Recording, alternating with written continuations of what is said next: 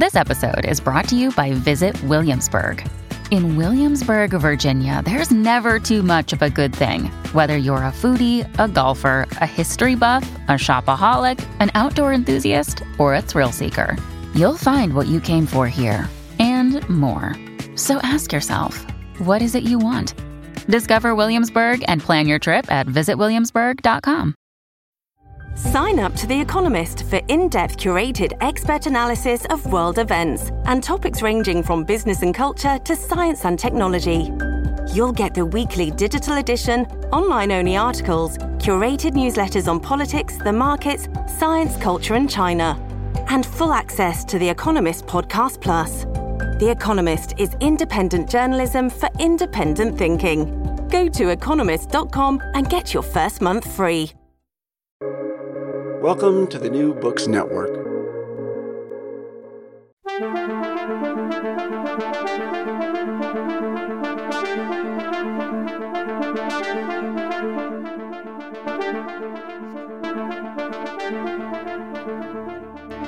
The United Kingdom has experienced a number of epochal transitions of late, starting with its departure from the European Union in early 2020, and more recently, the replacement of the chaotic conservative leader Boris Johnson by former Foreign Minister Liz Truss, and soon thereafter, the passing of Queen Elizabeth after some 7 decades on the British throne. In the aftermath of these developments, questions have been raised about the coherence of the United Kingdom, its relationship to Europe, and indeed its standing in the world. Quo vadis Britannia? Where is Britain going? Welcome to International Horizons, a podcast of the Ralph Bunche Institute for International Studies that brings scholarly and diplomatic expertise to bear on our understanding of a wide range of international issues. My name is John Torpey, and I'm director of the Ralph Bunche Institute at the Graduate Center of the City University of New York. We're fortunate to have with us today Adrian Favell, a leading expert on European migration and integration, as well as on contemporary Japanese art. He holds the chair in sociology and social theory at the University of Leeds, where he directs the Bauman Institute and is incoming director of the Radical Humanities Laboratory at University College Cork in Ireland. He's the author of various works on migration, multiculturalism, cosmopolitanism, and cities, including most recently, The Integration Nation, Immigration and Colonial Power in Liberal Democracies from this year, 2022. In the aftermath of Brexit in the UK, he led the ESRC, that is the Economic and Social Research Council project, Northern Exposure, Race, Nation, and Disaffection in, quote, ordinary, unquote, towns and cities after Brexit. The project has generated a unique oral history archive of the experiences and views of older residents in the north of England since the Brexit referendum. Thanks for joining us today, Adrian Favell. Great to have you. Thanks, John. So let's start with Brexit. The Brexit referendum and the subsequent departure of the UK from the EU was widely an unexpected shock to the world and to Europe. Can you tell us what the UK's departure from the EU has meant in economic and social terms, and indeed in everyday life? Well, it's certainly been a historical turning point. And I think that looking back, it's clear that that it's really shifted Britain from being at the centre of Europe to now being a periphery of Europe. My position has always been that Europe was in many sense Britain was in many senses a central focal point of the European dynamic in the 1990s and 2000s, and London in many ways was the capital of Europe. It was the city with the most draw, very dynamic economy, very open economy, lots of people moving there to work there. All of that, of course, has come to an end with the Brexit vote, which was a vote in many ways to end freedom of movement in the UK. And I certainly see that as the core driving force of the Brexit vote. And so the transformation is dramatic in that we still are living in Britain, of course, with the consequences of all of the free movement. There's lots of people living in Britain who are EU nationals who've been in this rather ambiguous status since Brexit. They've effectively become immigrants who now have to kind of adopt a more immigrant attitude towards settlement and becoming citizens of Britain, settling in Britain rather than seeing Britain as one part of Europe that they were living in as Europeans. And it shifted, therefore, it shifted the kind of economic benefits of European Union in that sense. And we're seeing increasingly, I think, over time now, the consequences of Johnson and the Conservative Party's decision to opt out of the free market, the single free market. So, now Britain is really having to come to terms with hard borders and the consequences of taking back control and having sovereign power over your own legislation and your own markets. Also means that all of the existing agreements with the EU have broken down or are becoming more difficult. And this is having a lot of impact on everyday life. It's obviously impacting the economy, impacting trade and businesses, impacting everyday travel. And I think there's been a mental shift as well in the British population. You do feel that there is a sort of sense that suddenly the island mentality is much stronger, perhaps compensated in some ways by aspects of Britain's positioning in the world and other international links that it has. But the most obvious links that it was benefiting from were those with its closest neighbours. Over a long period of time, Britain was very central to the European Union project. It had got many of the things that it wanted in the European Union. The European Union was coming to resemble Britain economically in many ways over time. When we talk about neoliberalism and so on, in many senses, Mrs. Thatcher got the kind of European Union that she wanted.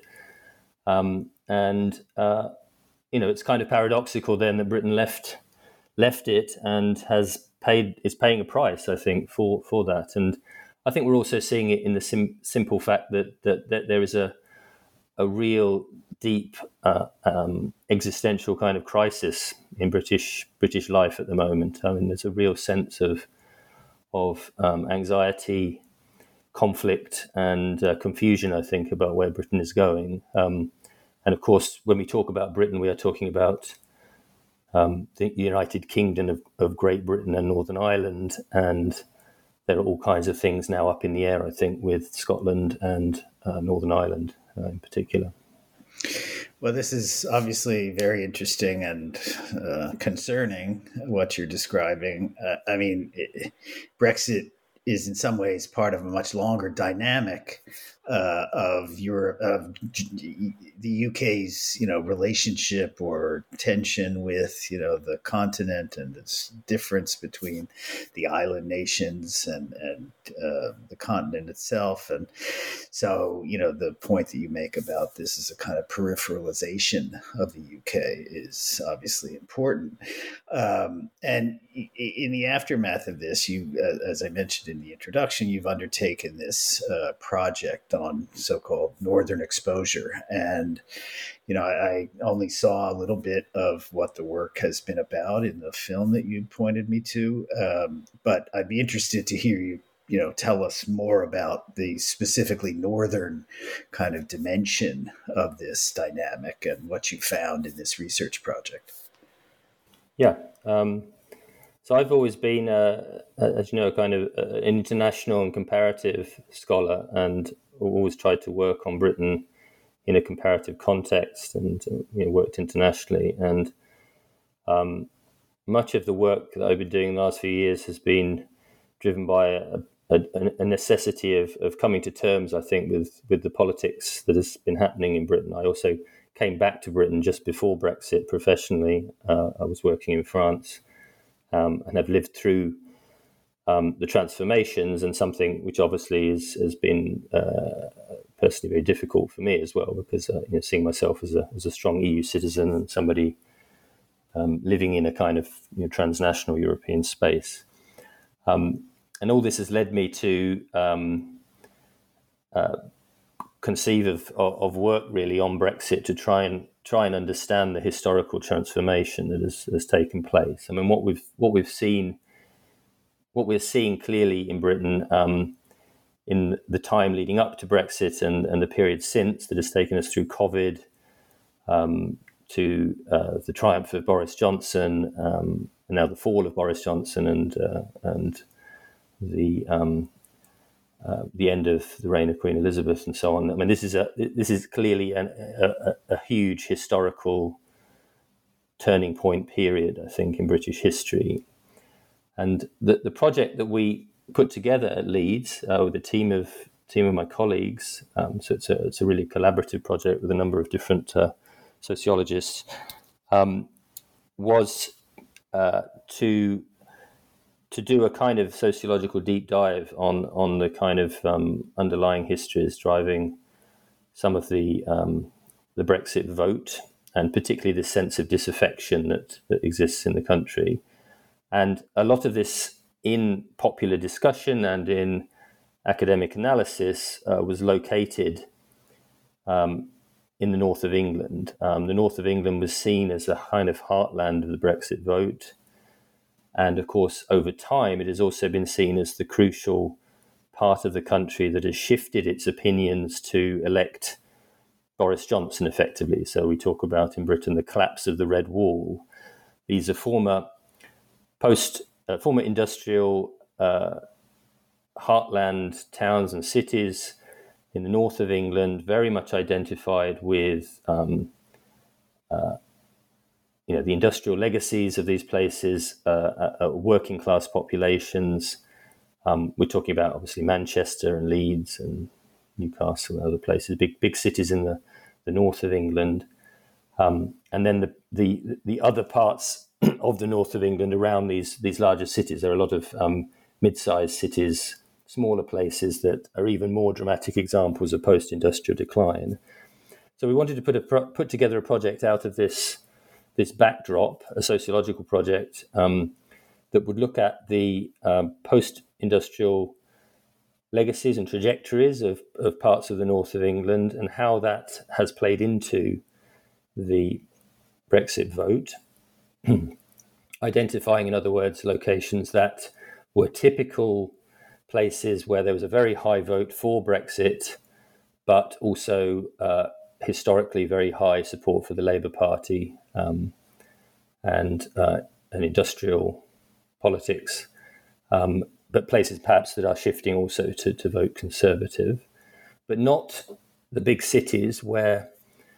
So we didn't want to look at this in Manchester or Leeds, for example, because these are big cities that actually resemble more London. When you go to them, they're cosmopolitan, super diverse places, a lot of incoming populations, a lot of global investment, with the culture and the environment of this. So we wanted to look more at these peripheral urban locations and the second tier of towns and cities. And we chose a number of places across the north, quite famous towns and cities: Preston, Halifax, Wakefield, and Middlesbrough. Some people will have heard of them through sports teams, like football teams, typically, often associated with these places. Very strongly proud, strong identity type places that were often very rich in the past and that were centres of major industries, textile industries in the case of Preston and Halifax. Wakefield is a coal-based city with a long history. Middlesbrough is the steel industry, and other heavy industries, chemical industries, and so on. These are all industries that substantially collapsed in the 1970s and 80s, have gone through post-industrial transformations, but are also quite interestingly diverse places. They're also places, as well as white working classes, you have British Asian working classes in large numbers, some Black British, and increasingly significant numbers of the recent migrants to the UK from Eastern Europe, either Polish or Romanian, typically. So there is a kind of super diversity in some of these places. By that super diversity, this is a concept from Steve Vertovec, the anthropologist. Super diversity is when you have different types of new migrations and often new forms of mobility, so transient populations overlaying onto an existing relatively stable pattern of, in Britain, the British case, post-colonial populations. So we talk about Black British and Asian British as part of a kind of classic post-war, there's immigration and settlement and, in fact, colonial movement within the empire, effectively, that brought populations to Britain, overlain in the 1990s and 2000s, particularly with a lot of new migrations from Europe, globally, other kinds of sources, and especially East European workforces. So this creates a new kind of dynamic, and you can imagine a kind of multivariate tension between populations. So, old kinds of racisms towards Black British or Asian British, who in the north of England are predominantly Muslim, Pakistani origin, could still be there and still be part of the race relations of these localities. But the race relations can also involve difficult relationships, say, between an Asian British population and an incoming East European population in both directions. You have British Asians effectively rejecting new migrants on the one hand, or you have East Europeans who have certain sorts of racist views who find it difficult being around Black and brown populations in the localities. So that's the sort of backdrop that we're looking at. And we had a strong, in Northern Exposure, we had a strong intuition that that race and immigration were a big part of the Brexit vote, and that in order to understand disaffection, we'd also need to understand how these issues were playing out, and particularly how these issues were playing out in relation to ideas of the nation, and particularly the idea of the sovereign nation that is taking back control of society, of the economy, in relation to the European Union, which had forced it to have open borders. This is the kind of rhetoric, of course, of Nigel Farage and his campaign for the UKIP party, the UK Independence Party, that he led, the campaign that he led for decades, effectively, to bring Brexit to the moment to make it happen. Well, I was going to jump in and say, there's certain aspects of this that sound very familiar from the American story, right? Post-industrial towns, cities that are stripped of their former industrial base, the populations that worked in those industries and enjoyed middle-class lifestyles with relatively low levels of education are now facing deterioration, neglect, the phenomenon of deaths of despair and the attendant sorts of maladies. But the difference, I think, is that, is what you're describing as this super diversity. And, in the U.S. In recent decades, the immigration profile since 1965 has been, utterly transformed. Everybody seems to have thought that would renew streams of European immigration into the United States. But what actually happened, of course, was, huge numbers, relatively speaking, of Latino immigrants, first from Mexico and now from sort of throughout Latin America. And of course, in some ways significantly, although I think we're only slowly kind of focusing on this, is the, significant influx from Asia. Now, the Asian populations are, by and large, I think, seen more as a kind of model minority. So, whereas the Latino populations are, good workers, but they're brown and maybe not so sophisticated or whatever. And, so there's a kind of racial issue there. But but the Asian population in the United States, the Asian immigrant population, is generally seen as a kind of positive for the country, I think. And so, in that sense, maybe this is different from what you're describing in the UK. But how would you sort of, since you talked about working generally comparatively, how would you see this comparison? Yeah. So there's been a lot of interaction between analysis on Britain by British scholars studying Britain and the US, and analysis of the Trump phenomenon and polarization in the US. And our project was set up to challenge what we think are kind of quite simplistic binary polarizations that exist in this literature. And I think this could apply to some extent to the US, but I think is really important in stressing in the UK.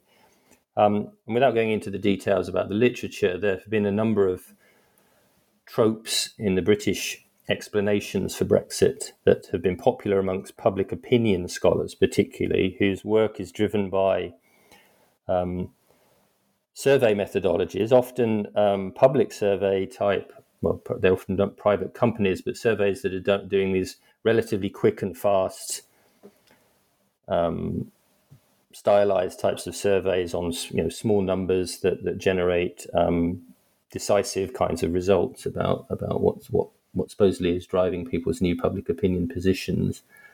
And we've had arguments, therefore, circulating on the one hand about the social spatial polarization that has been going on, particularly between the south of England, the rich southeast of England, London, and all of that, versus the north or versus peripheries. We talk about the left behind population. There's a series of kind of phrases that are very common, I think, in both countries that capture the underlying source of politics, but tend to reduce it to a series of sort of stylized explanations. The left behind population, the social spatial polarization is one. A second is the something that lays onto this, which is the cultural war explanation, the kind of idea that there's a massive conflict between urban locations with diverse, cosmopolitan, young, forward-looking, transforming environments, and the left behind peripheries that are stuck in the past, national, refusing to change, feeling anxious about globalization and so forth, whereas the central cities are embodying globalization. And so this kind of opposition, and the other key opposition, of course, is an idea that we have diversity in urban locations, and we have white working classes in periphery locations, and it's specifically a kind of racialized polarization that happens. Now, we wanted to challenge this partly because there's facts about the North that are really important.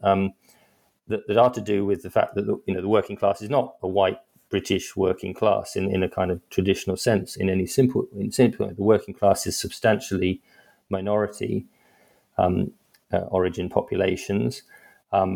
It's Black and it's Asian British, and I stress again, Asian British means South Asian always. It's really, we're talking about either people of Indian or Pakistani, Bangladeshi origin usually. Although there is a growing Chinese British population, which is also playing into these issues in some places.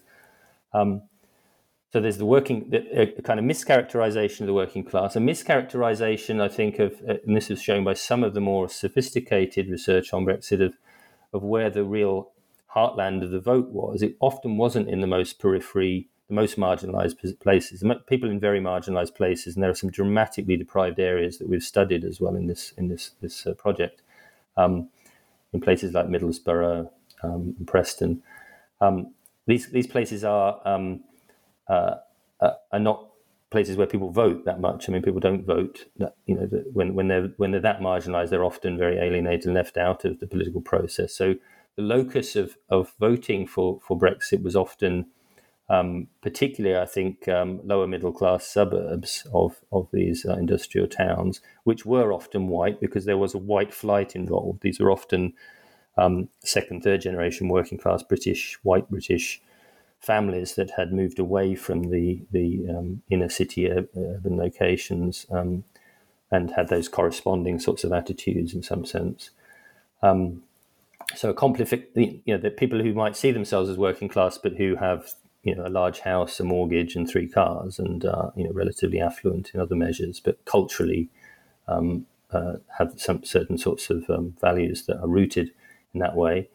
And also that we wanted to capture, there was this kind of the most obvious stylization that we get in Britain is there's middle class people and middle class educated, globalized people in London and the southeast of England, and in the north you have less well educated,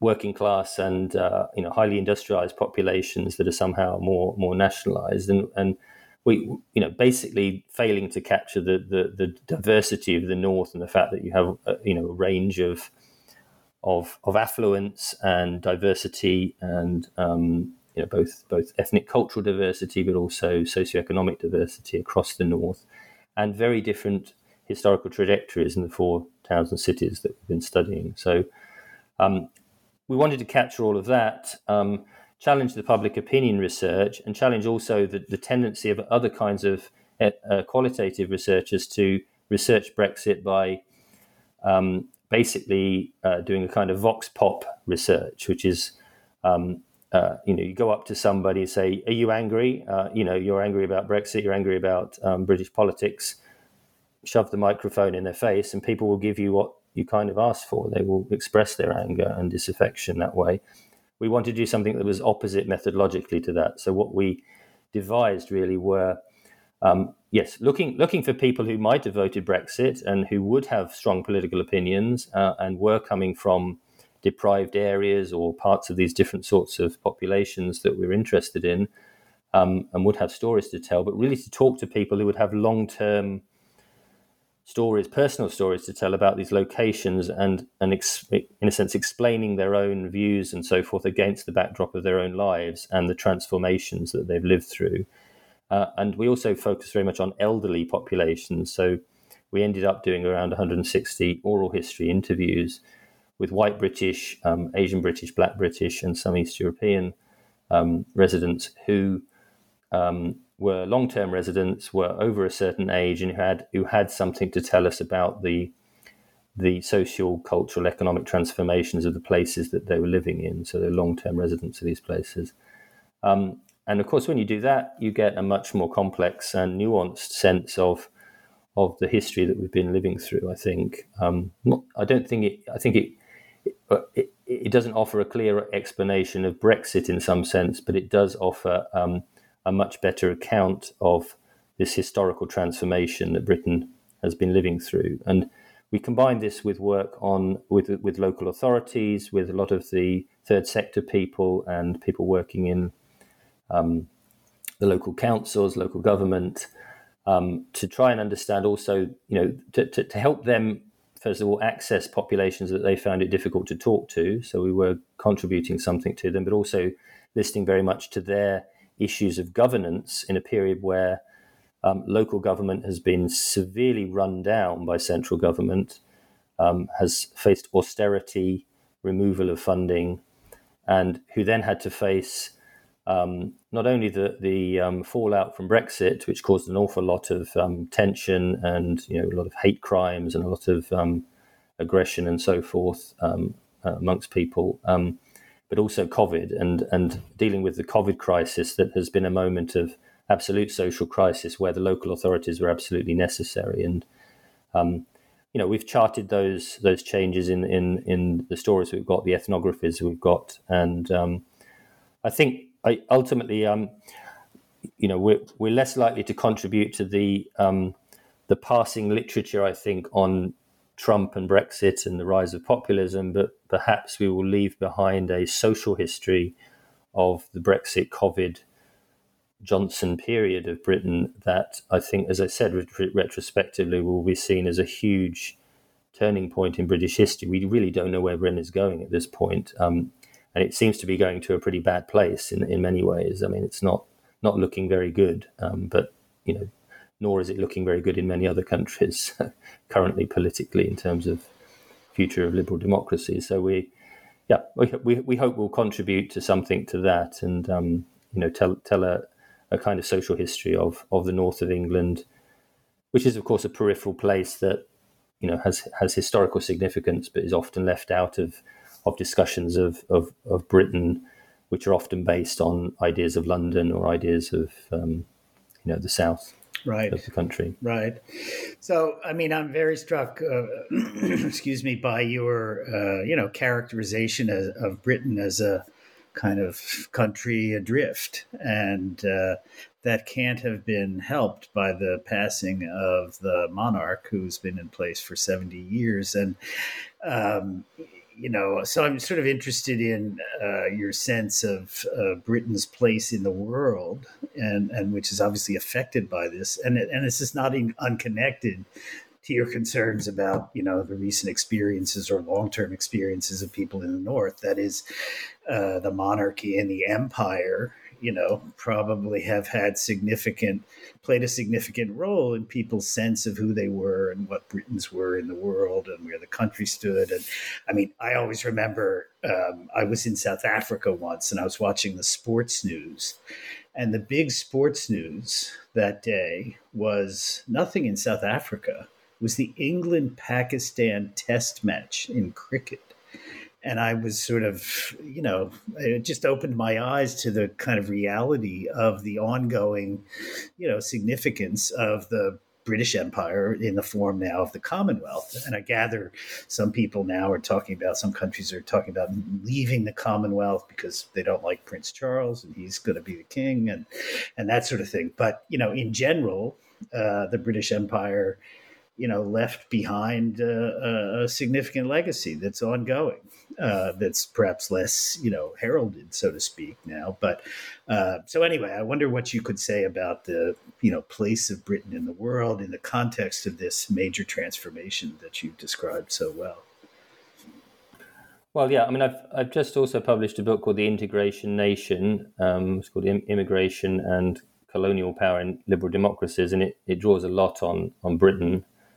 But also other European countries in North America in its account. But it's an account, a theoretical account in some sense, trying to explain the ongoing power of Britain and its colonial legacies, which I think are very much centered in the ability of the nation to reconceive itself, rebrand itself in relation to in the international diversity of mobile populations and immigration, and particularly multiracial, multi-ethnic diversity within the country. If you can turn that into a feature of the nation, then you have a much more powerful nation in the world that can perhaps maintain a kind of colonial relationship with other places because it's a desirable location. It's the place people want to move to. And that's kind of what Britain became in very much in the 1990s. Britain was, I think, on a remarkable trajectory towards not only extremely dynamic, open global economy, new populations coming in, lots of new migrants from around the world, and European free movers, overlaid onto a multiracial post-colonial legacy of the populations we've been talking about, the older Asian, Black, British. And it was kind of working, it was a sort of move towards a new sort of diasporic Britain where minority identities were getting, were coming very central in the British identity. You had a sense of global positioning that was leading to a kind of, I think, a sort of post-national sort of nation in some ways. And it was associated with discussions around multiculturalism, and particularly at the high point of this around 2000s with reflections on the future of multi-ethnic Britain, which is a very important report, came out with Bhikkhu Parekh report, but involved scholars such as particularly Stuart Hall, the famous sociologist, Tariq Madood and others that were reimagining a positive vision of the nation that might encompass these diversities and the dynamic of change, the global dynamic of change. Now, what sadly has happened since 2000, and this is my account, of course, is a massive rolling back and rowing back from that kind of high point of a sort of post-national diasporic, multicultural, multiracial Britain to something that has kind of lost the plot in some sense in terms of benefiting from diversity and openness. I mean, I think there is a rebordering that has gone on of Britain. It started under New Labour, because New Labour basically got cold feet over this report. They were attacked very heavily in the press. And it was the beginning, I think, also of the anti-Europeanism that ultimately led towards Brexit, because there was a sense of too much diversity, too much change, too much transformation. Britain was going too fast. There was, of course, an economic crisis. Some said first there was 9/11, there was economic crisis, there was other crises on the horizon. These things have built up towards a particular sort of political reaction that leads to Brexit. Now, so there's a long-term account.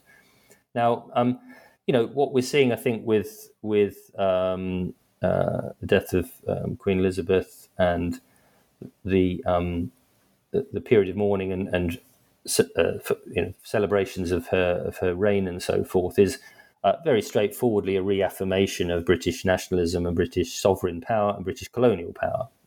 That's what it is. It's a brand in the world. It's powerful, often for cultural reasons. Soft power is the key to British power, of course. But it is. Let's not also avoid the fact that soft power also masks an awful lot of historical hard power. And a country, I think, a nation in Europe that has never adequately come to terms with what it did in colonial terms. Britain has always been a good guy. It's always been on the winning side. It was always the nice colonial nation against other European evil nations or whatever. It simply has not come to terms historically with these things. Now, I wouldn't want to predict what's going to happen. The upshot of is this a final hurrah for the royal family, or is this ongoing proof of the power of Britain in sovereign terms, cultural terms? I think we'll have to see. The royal family has always been very good at maintaining its position. I think there's very little appetite for republicanism in Britain, but we may see the Scottish and the Irish moving away. We may see other Commonwealth countries really thinking, well, do we really want Prince Charles on our currency as king, and so on. There may be a loss of power. I do think Britain is facing a bit of a crisis because it can't. Alan Millward studied attempts in the 1950s, for example, to keep Britain out of the EU and embed Britain in its Commonwealth and in its global positioning. We had all the global Britain rhetoric in the 1950s, not joining the EU. And it just wasn't an option in the mid to longer term. Britain had to be part of the EU to really be a viable proposition in the world. And I think that is still the case. We have a lot of new deals and so forth around the world in terms of trade terms, but it's just nothing to replace. It just really does not replace the basic economic interdependence that Britain had with the continent and continues to have, but now is made incredibly difficult by paperwork and borders. And the stuff that happens when you opt out of a single market. Obviously, other people would have other views about British power in the world, and I do want to sort of stress that not to underestimate the soft power and cultural power of Britain. It's remarkable just what kind of attention Britain gets given its size and so forth. But that is also rooted in colonial mentalities and longer histories that are built up on myths and I think delusions about British history that we see playing out over and over again in British politics. And the shocking part is that really, 20 to 30 years ago, it really looked like Britain was going in a different direction. And I think Britain was modernising in a very different way that put it in a very strong position in Europe, and it was benefiting massively from its EU membership. And unfortunately, it was never made politically sustainable, and there was always the risk with the the particular British political system that a very small part of the extreme right of the Conservative Party could seize the agenda and force what has effectively happened and where we're at now. Right. So Britain has to deal with the vice of the virtue of reasserting its sovereignty, it sounds like. But I wonder what you would say, looking at it sort of from the other direction. I mean, how is Brexit affecting the EU? I mean, there were a lot of concerns during the debate over Brexit that this would be the beginning of a broader movement, that other countries would seek to pull out. And I can't say I've seen a lot of that, but I'd be interested in your thoughts on the implications of Brexit for Europe itself or for the European Union. Yeah. I mean, I think we should be clear that the EU is in crisis. It's in deep crisis. Not just because of Britain deciding to leave, or I think this was a terrible moment for the EU. I mean, I think it was the EU power was very much based on the uneasy balance of Germany, France, and Britain, particularly as the major powers, and the way in which that enabled other smaller powers to operate in a space. Britain was influential very much on the direction of the EU,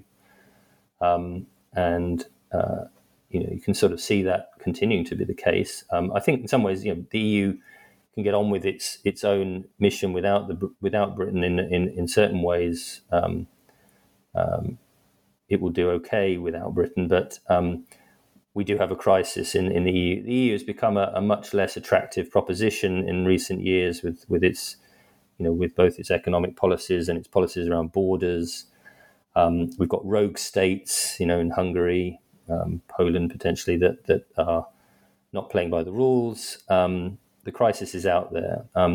Against that you see the relative stability of Germany and a sense that there is a kind of that there is a sort of stabilizing factor in some sense with EU membership holding together nations, and we might anticipate there's the big crises that are around the corner economically in terms of inflation, cost of living, and so forth. I mean, it will obviously be interesting to see whether the EU, the larger collective like the EU, weathers it better than Britain, which seems very vulnerable at the moment to this. So, I think it has been. I think it's a problematic moment, for the European Union, and it's also created new problems around the membership of countries like Ireland. And their relationship to the two sides, it's still it's hard to see really anybody ultimately benefiting from the fact that Britain is no longer part of a collective power that was able to kind of organise itself on a continental level, including Britain, and I think we're going to be living with the consequences of this for quite some time. Right. So we'll have to have you back and discuss that all further in due course. But for now, that's it for today's episode. I want to thank Adrian Favell of the University of Leeds for sharing his insights about recent developments in the UK and the European Union. Remember to subscribe and rate International Horizons on SoundCloud, Spotify, and Apple Podcasts. I want to thank Osvaldo Mena Aguilar for his technical assistance, as well as to acknowledge Duncan McKay for sharing his song International Horizons as the theme music for the show. This is John Torpy saying thanks for joining us, and we look forward to having you with us for the next episode of International Horizons.